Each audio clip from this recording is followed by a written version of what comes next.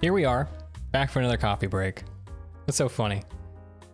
Nothing. Let's go.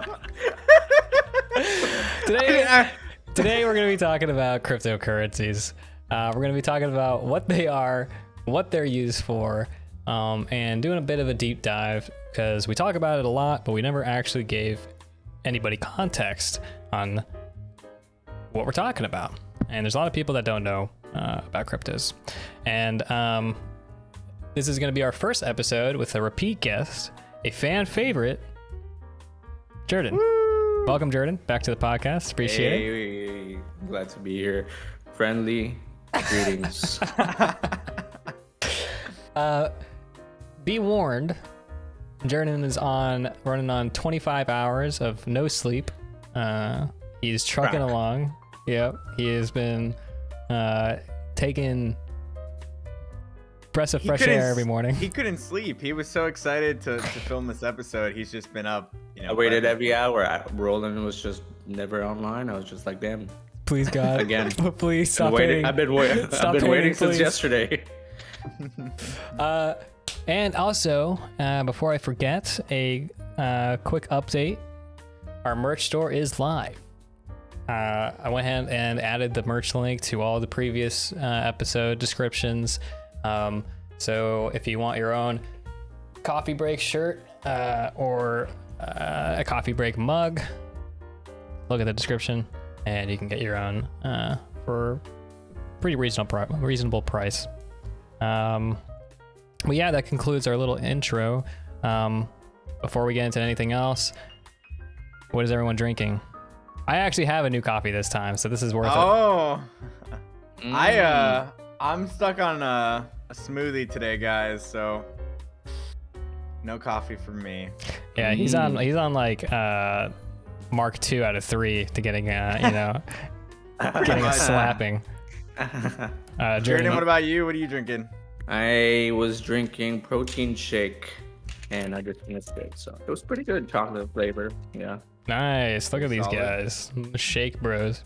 Anti-coffee. Right. Today I have an iced coffee, but not any iced coffee. This coffee is known as the New Orleans coffee, and Nicole made it. I helped grind the beans, which was very annoying because I had to hand grind them.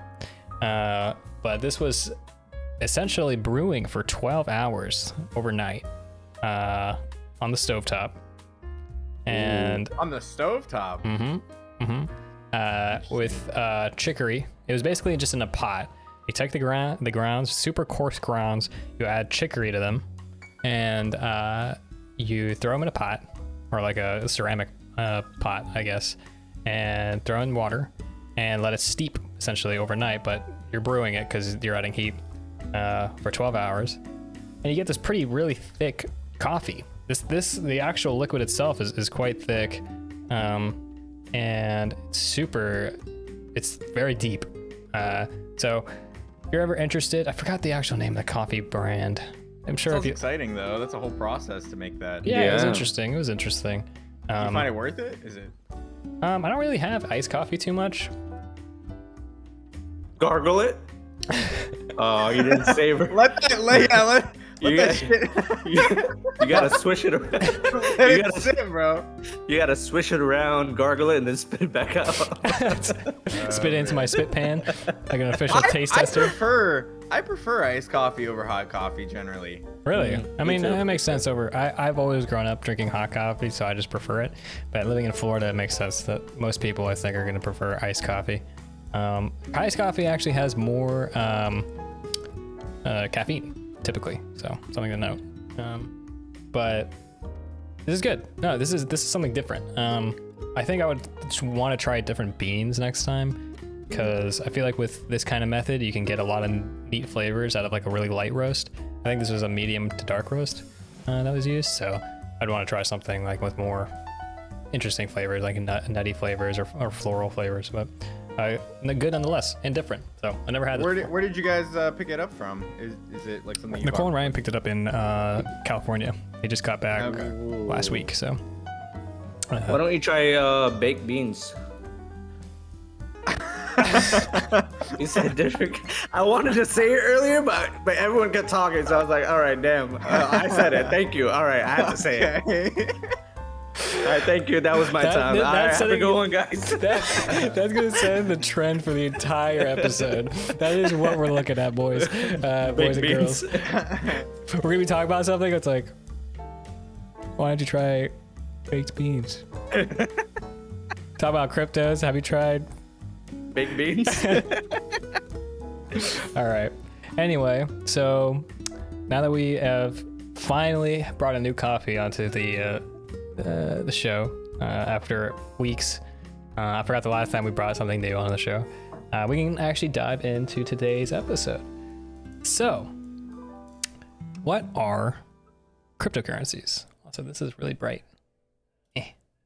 What are cryptocurrencies? Let's hear what you guys think cryptocurrencies are. Kevin, what do you think of cryptocurrency? What's your definition of cryptocurrency? I think my definition of it still sticks with the decentralized platforms, so a lot of the bigger coins that can be used to like actually buy goods and services. Okay. All right. So pretty straightforward. It's a pretty broad definition, but I think in general that's kind of what I'd consider most of them as. All right. That's good. What about you, Jordan? I think it's an online digital asset that can make you stupid rich if you know how to use it properly. Okay. Those are pretty decent understandings, I think. I'm gonna read now I've been using Investopedia for a lot of today's content, and I found that Investopedia actually has really good synopsises of most of the ideas and concepts that we're gonna be talking about today. It's not super technical, but it does go over some of the technicalities by making it digestible. So the cryptocurrency definition by Investopedia is: a cryptocurrency is a digital or virtual currency that is secured by cryptography, which makes it nearly impossible to counterfeit or double spend. Many cryptocurrencies are decentralized networks based on blockchain technology. Keyword. So if you're thinking cryptocurrency, you should be thinking of blockchain. Almost every cryptocurrency revolves around a blockchain. And blockchain is a very interesting and new technology that has come out. A distributed ledger enforced by a disparate network of computers. That's actually the definition of blockchain. So, would you guys agree with that definition? Yes. Yeah. Yes, sir. That's a pretty much longer definition, but yeah, I think that's summarizes crypto pretty well, or at least the currency. Yeah. Yeah, and it's a very major point. It's a virtual currency that is secured by cryptography. It's extremely important that that's a distinction, because you can call, years and years ago, a couple decades ago, I say, there was actually a form of digital currency that you could send through email. I don't know if you guys knew about this. You could actually send money through emails, and this is my uncle was actually telling me about this. It sounds like something like the king of Nigeria is requesting from you. Maybe that's where it came from. But yeah, you could send emails, and but there was obviously, it was not supported by blockchain, so there was actually security risks involved with doing stuff like this. With the advent of blockchain technology, Satoshi Nakamoto, who is my dad. My dad. Wow. You heard it here first. You heard it here first. He's my dad. Wow. That's amazing. Where's the marble statues behind you in the mansion? Where's the mansion, bro? It's in the other side of the parking lot. I live in the garage. My dad lives in the mansion. He lets me live in the garage. Yeah. He's like the ashamed child right here. You can't see the Lambo from here because it's you can only see the trash. It's in the mechanic. So the founder of Bitcoin has actually never been truly identified, as far as I know. There have always been rumors and you know, gotcha headlines that are saying, oh, we found Satoshi Nakamoto, or Satoshi Nakamoto reveals himself, until someone can show a reporter the actual address that stores essentially, you know, a huge wild amount of Bitcoin that's been there since the start of Bitcoin, and this is verifiable. We won't know who Satoshi Nakamoto is, but he is the founder of Bitcoin. He is a anonymous person, and he created cryptocurrencies essentially, or at least the most popular cryptocurrency, Bitcoin. So that's cryptocurrency in a nutshell. It's just a digital currency that is supported by a blockchain that's cryptographically secure and decentralized. Extremely important, decentralized.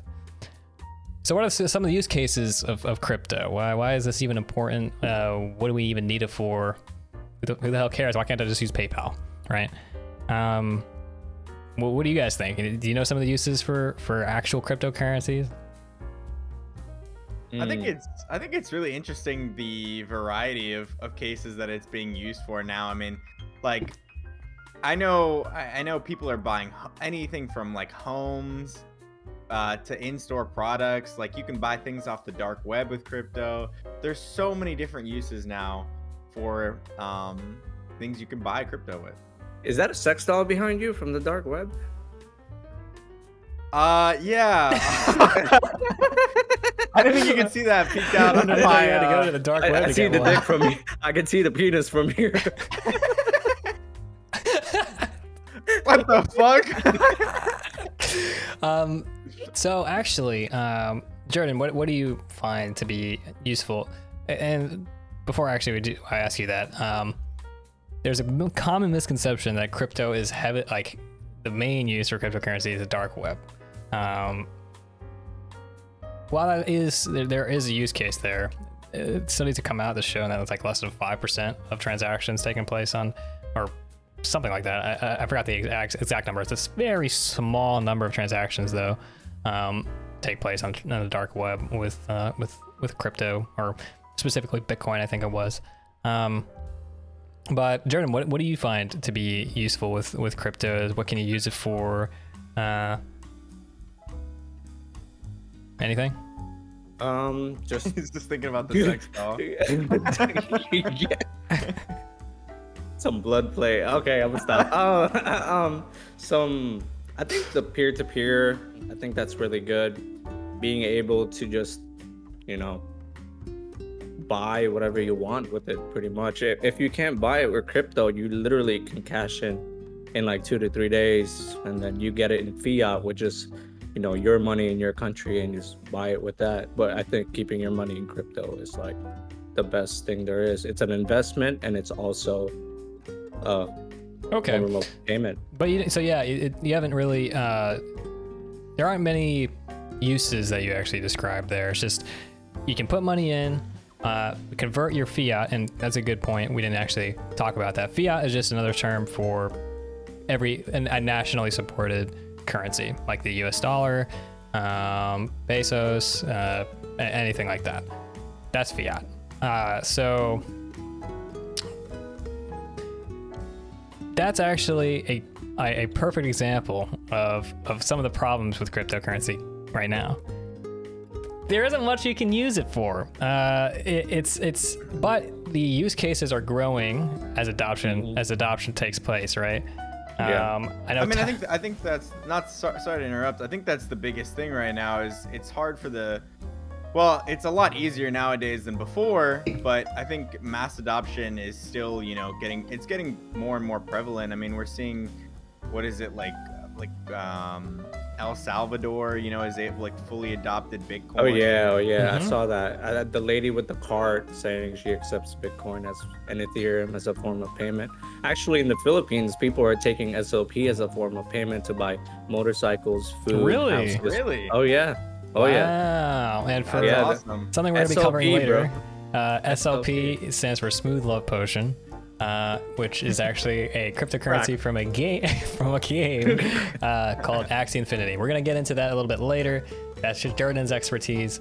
But that's a great example. And El Salvador, I forgot about El Salvador. They recently came out to support Bitcoin as their national currency, which is insane.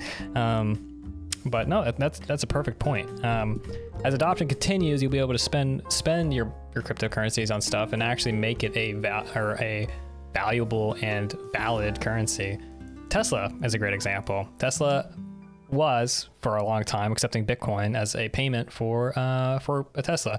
Then they stopped for a little while, and then I think they are now supporting it again alongside Dogecoin. Thanks, Elon. Dogecoin. Hard chill. It's so ridiculous. Hard chill on Dogecoin. So hopefully we covered enough about crypto to give you a vague, a somewhat baseline understanding of what crypto is, and what it can be used for. A great example. Actually, it's not a great example because I didn't technically buy my car with crypto, but I did earn enough money, as Jordan was saying, by investing early on. And really, it shouldn't be called an investment. You don't really invest in currencies. It's kind of weird. But I essentially invested my money into a crypto early on. Kevin and I were, putting money in certain little places with our little bits of money that we had laying around, and sometimes they popped off. Most of Kevin's didn't. No, I was kidding. We were what is it? The pioneers. The pioneers. The pioneers. This was in 2017, and it did pretty well. And I was able to buy a used car. Nothing crazy, $2,500 worth. But that was a proud achievement of mine. I was like, oh wow, crypto is valid enough that I could get a real world asset out of it. So that was a pretty big thing. So crypto is not a joke. It's a real thing, and it's gonna be around for a long time. But do you guys have any stories like that? I haven't. I don't know if I've bought anything in real life particularly with it. I mean, I've most of my assets I've held on to and just kind of grown for a while. But I mean, of course, when you see like different amounts in your account that just shows that it's getting bigger and bigger every year. I mean, it's really hard to just not want to pull out and take profits and be able to upgrade real life, right? Yeah, absolutely. Correct. Yeah. I'm thinking back on a conversation I had with Robin, my brother, about crypto when he was just thinking about starting to put money into it. And we were talking about it, and he's like, it's funny because people constantly are comparing Bitcoin's worth, or crypto was worth, to fiat, to USD. Until that disappears, cryptocurrency is always going to be looked at as an investment and not an actual currency. And I was like, that's a fair point. It's actually until Bitcoin actually is established as Bitcoin is worth a Bitcoin. We don't say the US dollar is worth X amount of Bitcoin. We say Bitcoin is worth X amount of US dollars. So until the dynamic shifts, it's going to be hard to convince people to not look at cryptocurrency necessarily as an investment, but more as a currency that you can actually use. But I want to actually shift gears a little bit and talk about Ethereum and Bitcoin and differences between the two. And this actually gets into a really interesting topic. Do you guys know what the difference between Ethereum and Bitcoin are? Bitcoin, you cannot do smart contracts. Ethereum, you can do smart contracts. Bitcoin is like gold. Ethereum is more of like a high-tech silver. Bitcoin is king. Sorry. No, that's actually perfect. Yeah, you're absolutely right. That's exactly correct. Holy shit, I'm right. Okay, thanks. Let me call my mom, let her know. I'm impressed, man. We're almost on 26 hours of no sleep, and you're able to pull that out of your ass. That's actually very good. Yeah, no, that's actually absolutely correct. Bitcoin is a true cryptocurrency. It is a finite supply It is, you know, a proof of work concept where it's mineable. There's no smart contracts, like you're saying. It's like it's a true currency. It serves one purpose, realistically. Ethereum is, like you said, almost like a technology company. It's a high tech and platform for enforcement of smart contracts. And a smart contract, this is where it gets a little technical. A smart contract are small pieces of code that exist on the blockchain. That thing we were talking about before that is completely decentralized, peer-to-peer, and encrypted. Well, actually not encrypted, it's hashed, but anyway. So these smart contracts will actually execute terms and when certain criteria are met. So that is the main platform of Ethereum. So I'm actually going to read this real quick from the same website. I think I had it. Maybe I didn't. Investopedia.com. Yeah, Investopedia.com. But I had something up that showed the difference between Bitcoin and Ethereum. Damn it.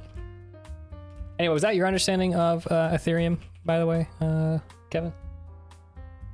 Pretty much. I mean, I think one of the major differences, like how a lot of people nowadays view Ethereum versus Bitcoin, not only with the smart contracts branching off and opening a lot of new possibilities, but with the different supply amounts. I mean, people really do view Bitcoin as something they can hold on to for time and time, like just for forever really, and expect it to grow over the years. But I don't know if people necessarily think of using Bitcoin as like going into a store and being able to do something like that and be able to buy like a soda or something.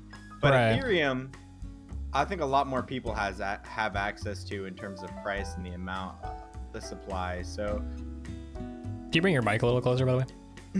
Yeah, but overall, what Jordan said covers like was a pretty fair point about one being compared to gold and the other being silver. I think that's that shines true.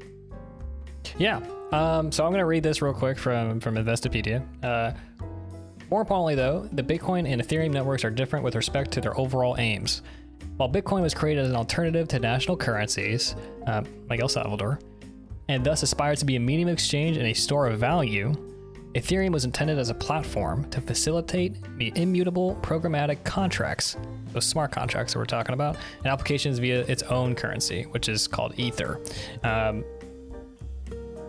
So a lot of people compare Ethereum and Bitcoin, but they're fundamentally different different completely. And as a result, Ethereum actually has a lot more use cases.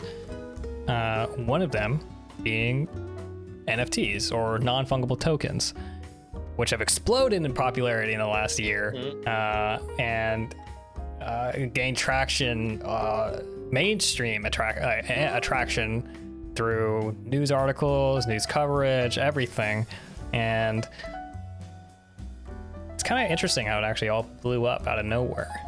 Do you guys know? It's really come to life in this like last year or two. It's back in 2017. There was no talk of any NFTs back then. There was nobody really on that side of things. Yeah, absolutely. And I mean, Jordan, did you even know what NFTs were a year ago? A year ago, no. I have no idea. But I guess they've been around since like 2014 or so, right? Like they've been around a while now, right? Yeah. They've been around for a long time.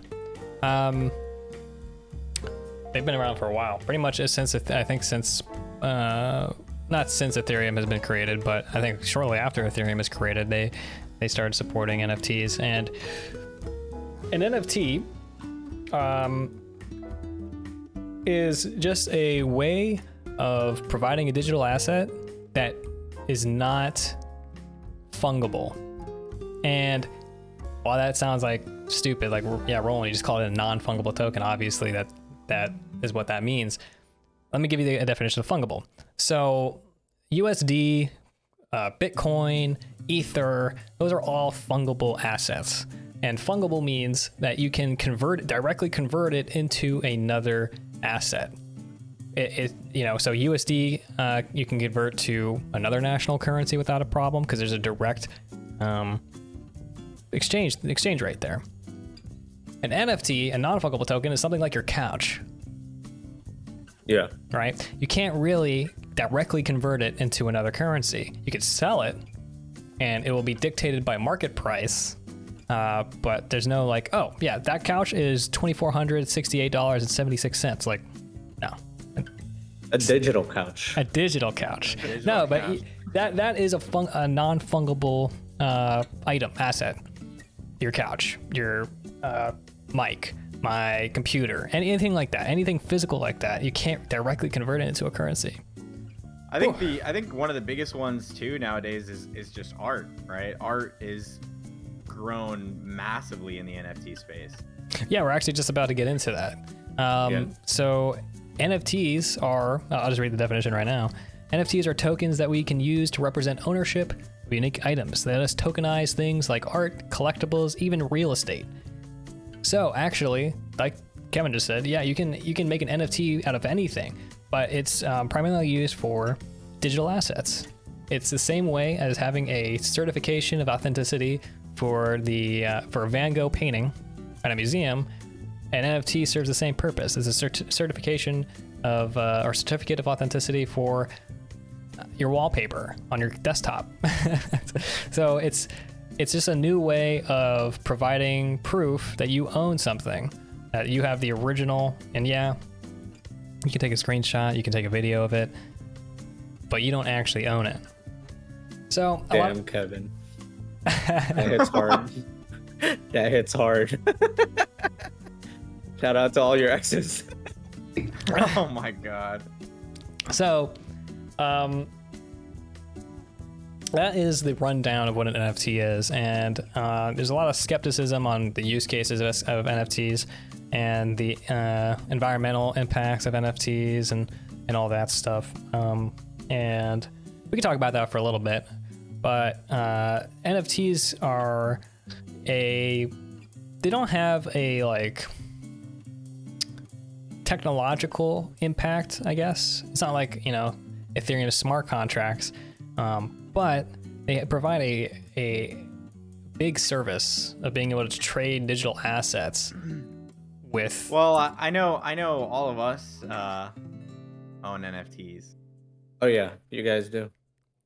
True. We're gonna get into that a little bit. It goes actually. This is all leading up to the end for our marketing scheme. That's what this episode is all about. Here's my referral code. No, I was kidding. It'll actually be my referral code. Yeah, of course, naturally.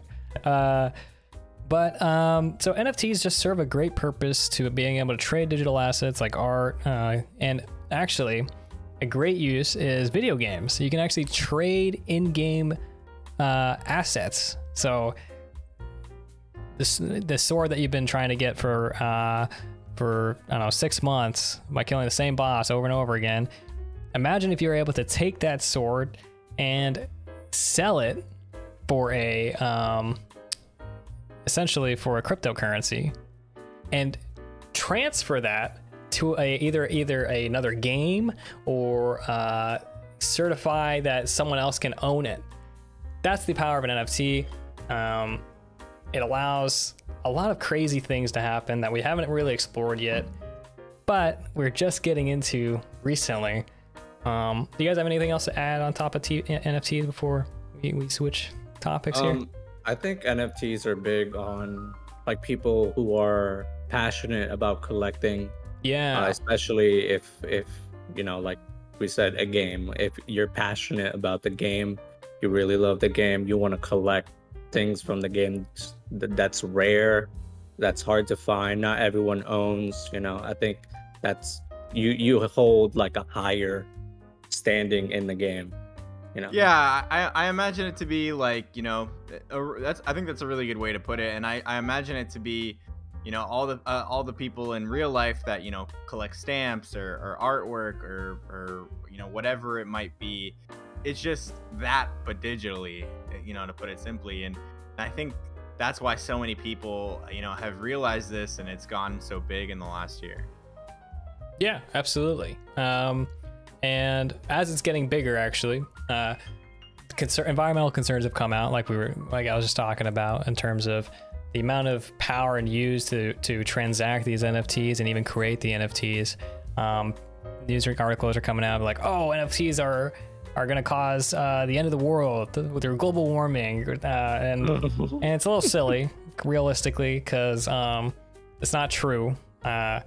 It does have an environmental impact. Can't debate that. But the idea that NFTs and even cryptocurrencies in general are committing more to global warming than giant corporations like Nestle. Get the fuck out of here. It's just stupid. It's just a stupid argument. But the point is, there is a problem currently going on with cryptocurrencies. Bitcoin, for example, and Ethereum do contribute to global warming and have an environmental impact. Do you guys know why? No. The power consumption, right? Yeah, and do you know why it consumes so much power, though? Because they have to work twice, 3 times as hard. I'm assuming just to mine those coins. Okay. But yeah, I imagine the piece, like, you know, all these rigs that are set up all over the world to mine mine cryptocurrency just uses an enormous amount of power to really, you know, power these whole entire setups, really. Yeah, and that kind of gives a great segue into what we're talking about. What is mining? What is even? The hell is mining cryptocurrency? Wait, you actually pull out a pickaxe and just start slamming your computer? No. I wish, dude. Mining is actually a term used to describe the process in which computers try to create or get rewarded, essentially, a certain crypto. So for Bitcoin, computers will essentially guess the answer to a very difficult math problem. They're constantly guessing thousands and thousands and thousands of times a second to try to answer this problem. First person who actually answers it gets awarded a certain number of Bitcoin. I forgot how much right now it is. It's like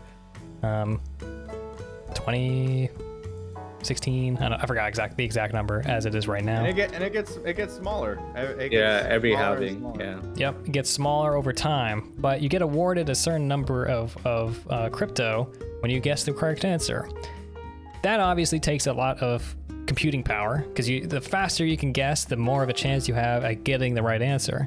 So people all over the world, they buy up these super power hungry graphics cards, super power hungry computer equipment, and set those to mine for all eternity until their equipment busts.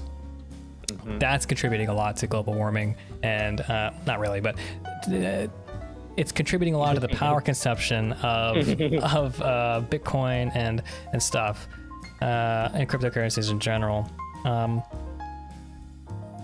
That is a major problem. Except in China. Except in China, yeah. China's been cracking down on crypto pretty heavily. Yeah. They got rid of the mining. Yeah, pretty much, and they've announced it as a currency altogether.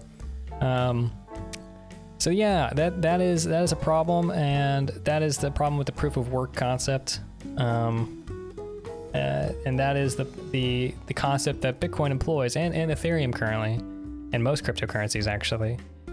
But there is a solution on the horizon, at least for Ethereum and some other cryptos. You guys know what that is?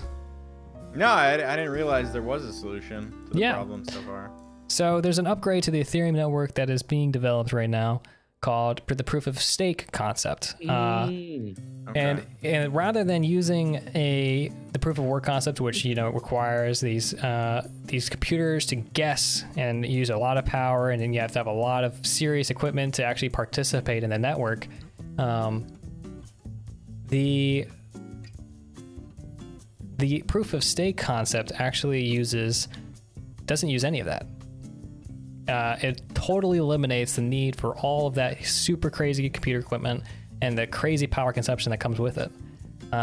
Instead, they determine your chance at being able to validate and mine the network based off how much of that crypto you actually currently have. So for example, you stake a certain amount of Ethereum for this upgrade. We're going to be talking about Ethereum. You stake a certain number of Ethereum on the network, which certifies you to a certain percentage chance to successfully mine more Ethereum. No use of equipment, no guesses, nothing like that. It's just it's a random chance. There's a percentage, the chance goes up the more Ethereum you have. And that completely eliminates the problem. What do you guys think of that? Any thoughts? How much to stake? 32 Ethereum? I think it is 16. Is it 16? Something like that. You might be right. It might be 32. Why is it a deal killer for you? A little bit. What if I told you that there are mining pools, so they can still stake however much Ethereum you have. You just insert it into a pool that then collects all the Ethereum to get the 32 minimum or whatever X minimum, and then that is used to stake on the actual network, and you get a percentage of whatever they get awarded. So it's split between everyone that's in that pool. Exactly. But it's split, according to how much you stake. That's pretty good. What about you? Thoughts, Kevin? Yeah, what about you, Kevin? What do you think of proof of stake? I mean, it's something that I've definitely thought about over the last year. It's like, I'm still trying to debate if it's something that makes sense for me, because it's not just Ethereum that you can stake with, right? There's a lot of other coins that are now built off the Ethereum network that you can stake with as well, right? Not in the same way. So none of the coins on the Ethereum network actually work off of proof of stake, for the best of my knowledge. You can stake them on their website or their internal network for that APR or whatever. But most so the staking you're talking about is just for Ethereum itself, just that. Yeah. That's what it sounds like. Okay. Yes. This is staking the actual Ether and then actually mine. It's a new way of mining Ether to begin with. So that whatever staking you might be thinking of doesn't really apply here. Okay. Yeah, that's something I think I don't know enough about then. That's something I'd have to look into a bit more. Yeah, I definitely don't have enough Ethereum to to get in on my own stake, but yeah. Add $3. That's it. Take it or leave it.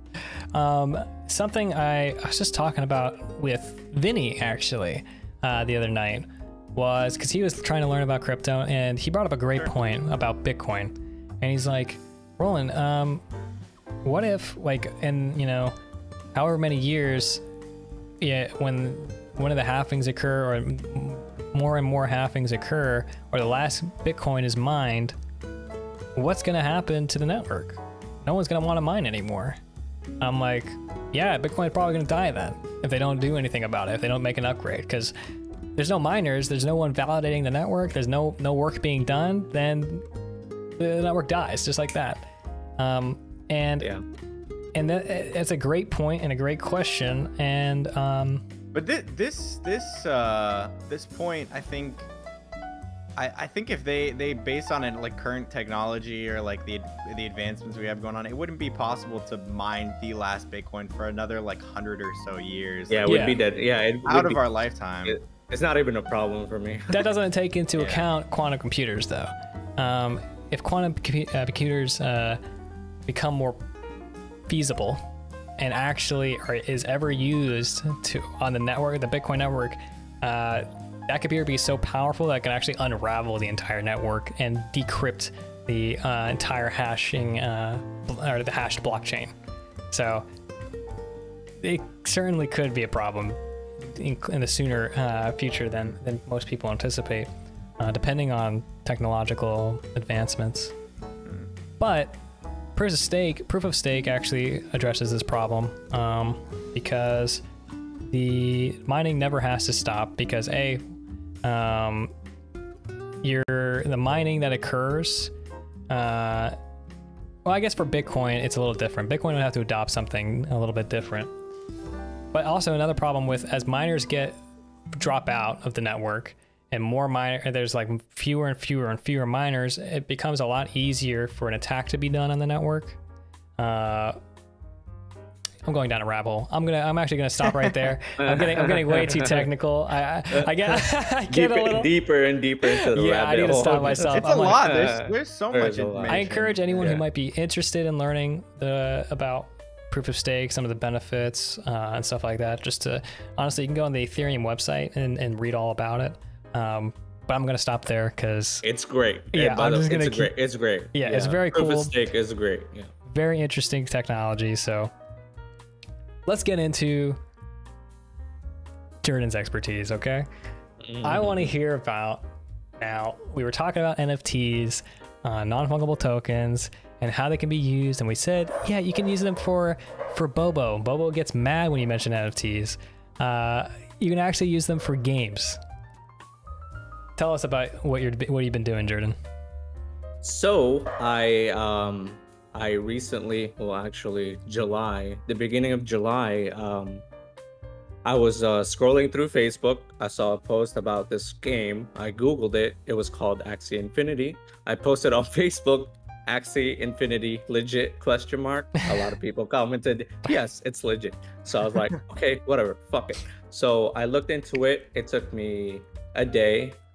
And it's a cryptocurrency based game. It's an NFT.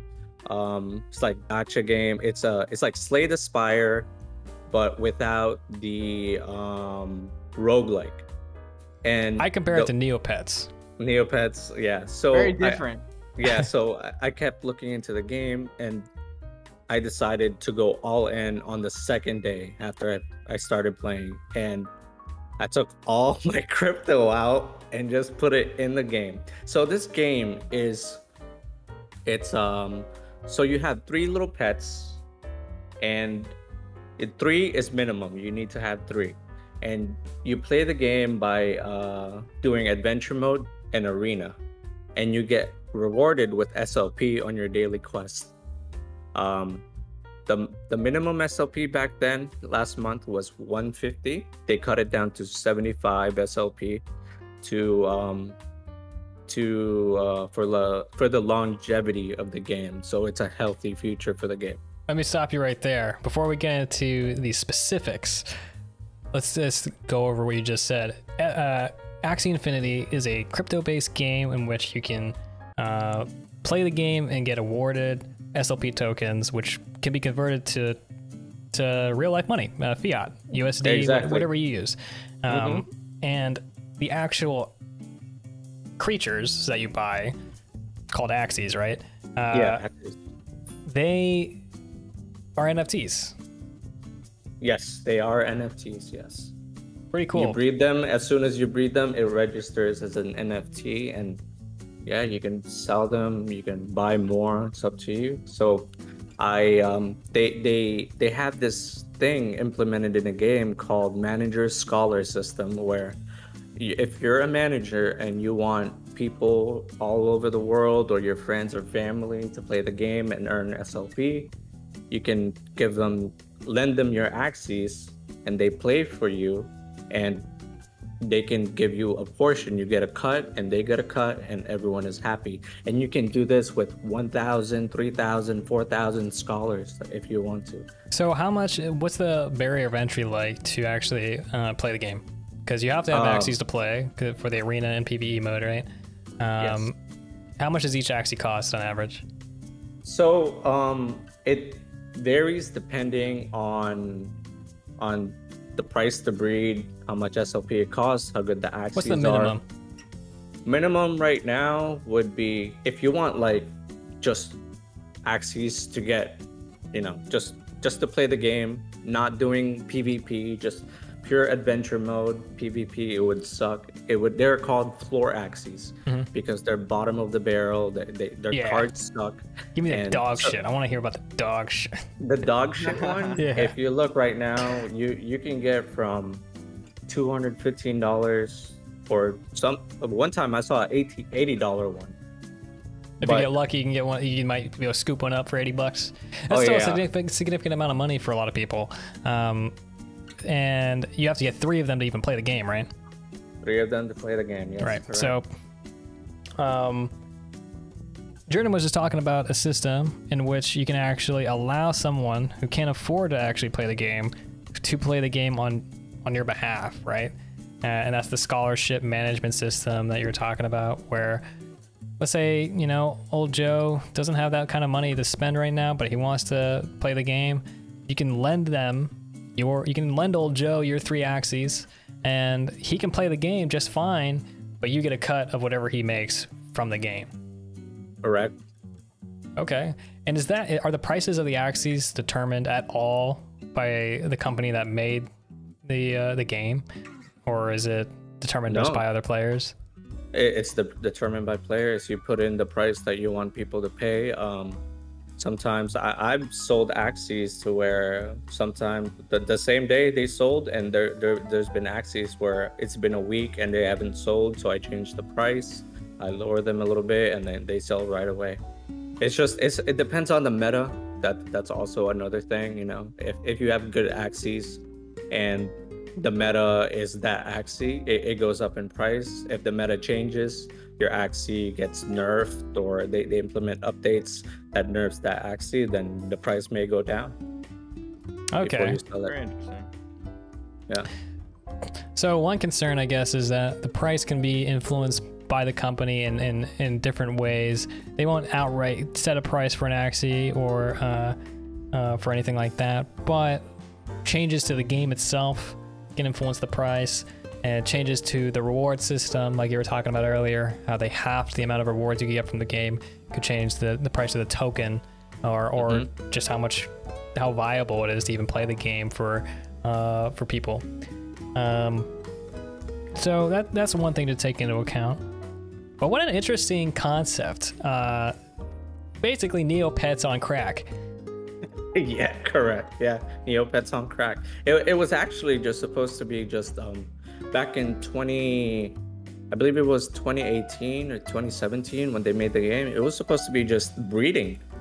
You just have these little pets and you just breed them. You pet them, I guess, and then they slowly implemented adventure mode, and then PvP mode came out, and it was just like, I'm sure the people that have been breeding them since 2018 are probably doing super well for themselves. Oh, extremely well. I saw an account with like 5,000 axes in it, and the guy just breeds them. So I'm assuming he's well off. When AXS was priced at 40 cents back in the beginning of the year, yeah, now it's at $70 something. Pretty significant. Yeah, that's huge. Breeding that, and I mean SLP was only priced at, it was so low. People were saying it was like 1 cent at one point, and people weren't really interested, in making such small gains. And then when it blew up, that's when Axie Infinity just skyrocketed.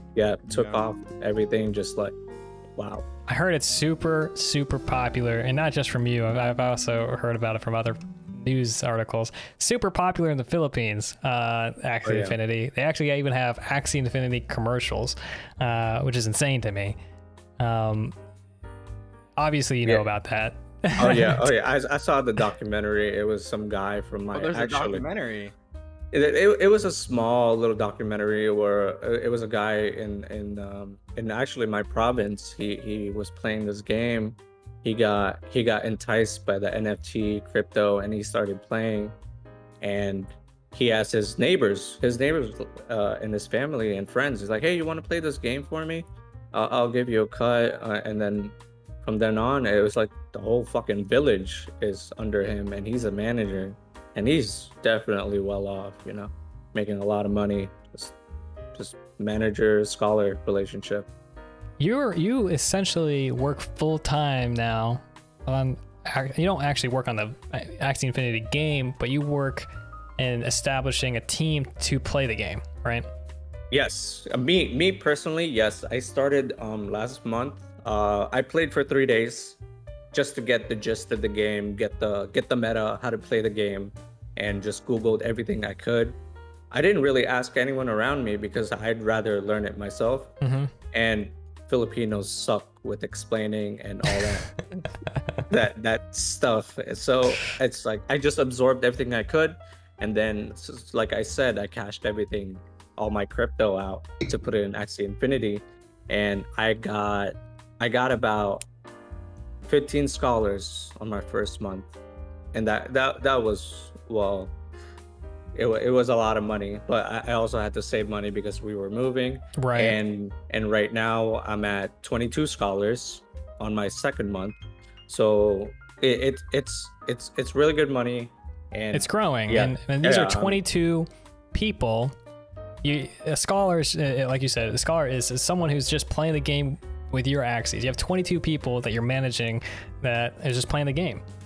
Yeah, exactly. And if you actually do it correctly, you don't even have to touch the game.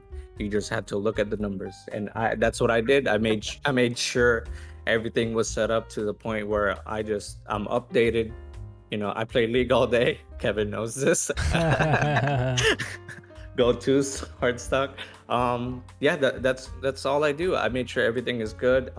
Of course, I keep up with the updates. My brother is also in it. He actually has about 18 scholars right now, and I told him about it. Yeah. Wow. I told him about it, and this guy was like, I'm fucking all in. I'll cash everything out right now and I'll play the game.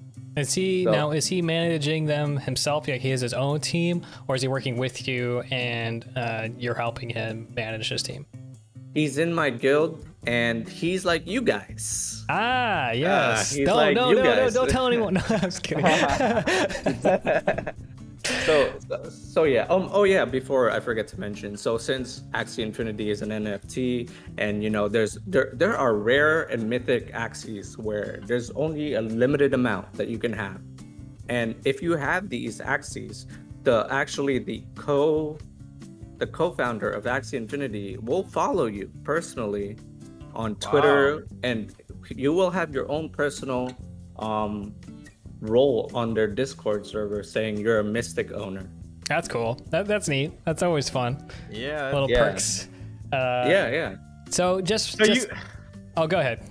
I was gonna ask. So like, okay, so is this only if you breed one of these special Axies, or is this if you sell it, does the ownership of all that transfer over to somebody else? If you sell it, the ownership will transfer to someone else, and then you'll prove it by, you know, sending your Ronin address with your name on it. Hey, this is my Axie now. And then you can't really, breeding it is kind of hard because you need 2 Mystic Axies with the same trait. Breeding is a little bit complicated. There's a dominant trait, recessive 1, recessive 2. You need a certain percent so that it pops up on the, you know, the offspring. Right. So yeah, it's fucking Mystic Axies are expensive. We're talking about hundreds and thousands of dollars. Millions. There's a $25 million Axie. Yes. Jesus. Since there's six parts of an Axie, one of those parts can be a Mystic. 2 of those parts can be a Mystic. If you have, I saw 4 parts that's a Mystic. I think that's the one that's 25 million. So if you get an Axie with 6 parts that's Mystic, I mean, you can probably buy a fucking $200 million yacht. You want it, and have some left over, have some for your kids. You can have some left over. Wow. So just full disclosure. First of all, we don't get any. We don't. There's no ad or anything. We're just talking about it because it's interesting. But at the same time, Kevin and I also have dipped our toes in this Axie Infinity business a little bit, just in this last week or so. Jordan has helped us out in that regard because it's an interesting concept. Absolutely. And so my referral code is going to pop up on this. No, I'm just kidding. There's no referral codes. There's nothing like that. It's genuinely just a video game. So as you know, we like talking about video games here, and I thought it was a super interesting crossover between a video game and crypto, and I think it's amazing how far you've taken this, Jordan. I think it's extremely impressive because I remember you a month ago or a couple months ago messaging me on Discord, hey Roland, can you take a look into this real quick and see if it's actually legitimate? And I'm like, I'm reading through everything. I'm like, yeah, it looks okay. I mean, Yeah, it looks all right. Yeah, I just needed your green light, to be honest. I was just like, yes, okay. Yes. I don't know if we mentioned this before. Did you mention this earlier? Who actually sponsors the game, Roland? Yeah, no, I didn't. Go ahead. I just to like, you know, I one of the biggest concerns I had, like, you know, when you first hear something like this is, you know, who's backing the game? Like, what's is this legit? You know? Yeah, is it legit, right? Is this another big connect? Yeah, are they just gonna take my Ethereum and run away? Yeah. Yeah, and then you know, come to find out that you know, Samsung and Ubisoft actually have partnerships with Axie. With Axie Infinity. Yeah, COO of 100 Thieves is also in it. Mark Cuban is also in it. So And a lot of big I believe names. COO of Reddit. Yeah. Oh, really? Wow. Yeah, that's, Reddit, yeah. that's a lot of. I mean, as soon as I found that, I knew I could stop actually reading about Axie Infinity, because I'm like, if Samsung has their name anywhere near this stuff, they had a team to look at this shit.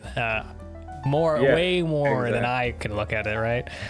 So if that convinces anyone to look into Axie Infinity further, it did for me. When I saw Samsung and Ubisoft being attached, having their names near this, I was like, oh, you know, maybe this is actually something cool.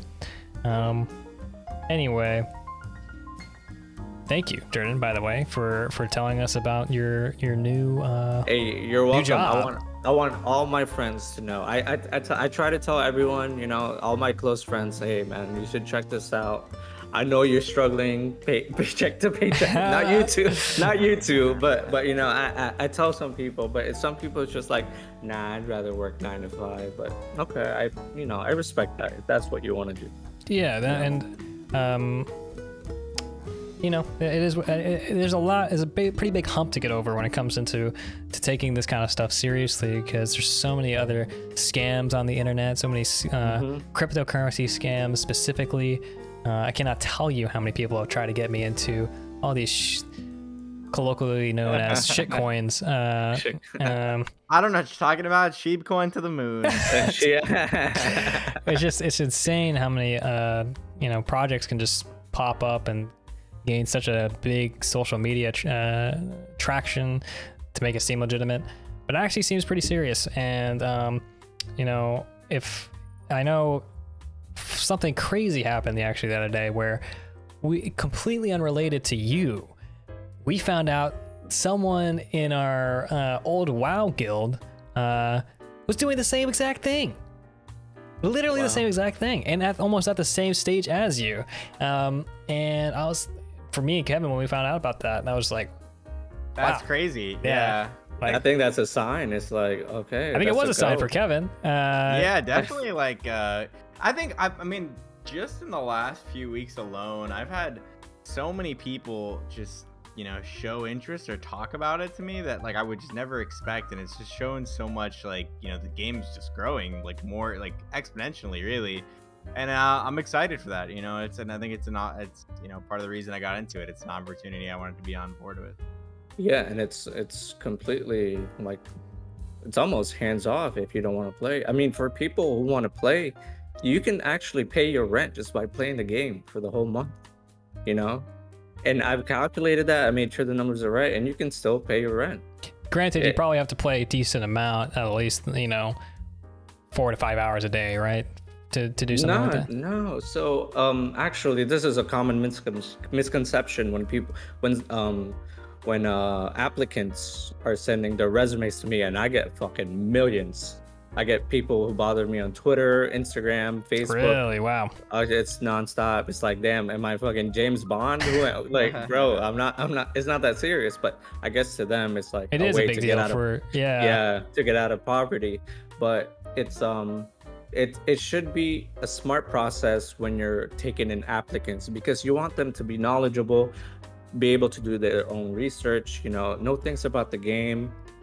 It's a simple YouTube video. Just watch a couple YouTube videos. Actually, I'll go off on a little tangent. They're actually going to implement an account Axie, which is you can play the game but you cannot earn money. is to give people experience of playing the game. That's which cool. That's a smart idea. It's a really good idea. That's a good idea. So I think that will help the community in terms of experience. Because I actually do want to try playing it. I haven't played the game yet. I have 3 Axes that I have someone using to play the game. I actually wanted to try playing the game. I'm like, I don't know if I want to buy 3 more Axes to play the game.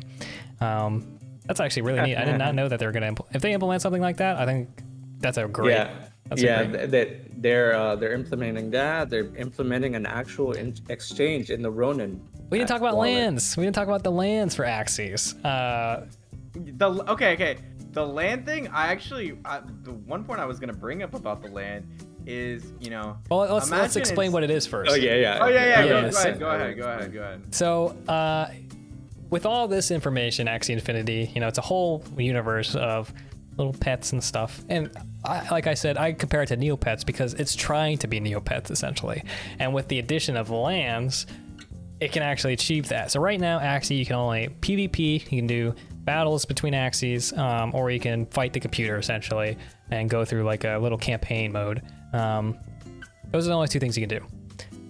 What they're implementing soon is being able to create or buy land in a little digital universe, and then establish mini games for your Axies in the land itself.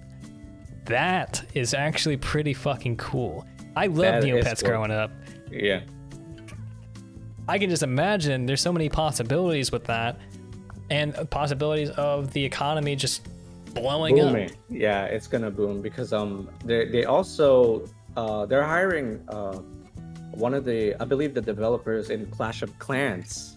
If you guys ever play, they I believe they're gonna implement something like that in the game. And I can't wait, to be honest. The land gameplay, the items, and then if they put little, like, how World of Warcraft used to be, Frozen Throne? You guys ever played those? Those little custom games? He would know more about that than I do. You guys ever played those? It's I don't know about Frozen Throne. I'm not sure I know what that is. You ever played those custom games where you play the tower defense? Warcraft 3. Warcraft 3. Okay, Warcraft. Well, my bad. Those games, I love those tower defenses. Yeah. And I think someone will make something like that. Absolutely, it's gonna become kind of like Roblox. Yeah, exactly. In terms of being able community content, that'll be fantastic. Kevin, what do you want to say about lands? Well, I thought it was interesting. I actually had a friend of mine. He was interested in Axie. I was talking with him the other night about getting him into the game and stuff like that, and he was more interested in the land concept. And he brought up a good point to me that, imagine, instead of buying real estate in real life right now, you're buying real estate. You're buying digital real estate in the game. And I looked at the prices earlier, just to get in, because I just to get into some land that you can buy now. I think the cheapest plot is about $12,000. 12,000, correct. And that's so how the land is. There is let's see, marketplace. But the land isn't all released yet, from my understanding. It sounds like I believe there's 3. There's 3 pre-sales. So there's Savannah, Forest, Arctic, Mystic, Genesis. Those are the land types. Right. And the closer you are to the middle, which is Genesis, the closer you are to they said majority of the action and the resources, which is what you want, because your Axie, you can send your Axie to collect resources that you can sell or whatever you want, money or just in-game assets.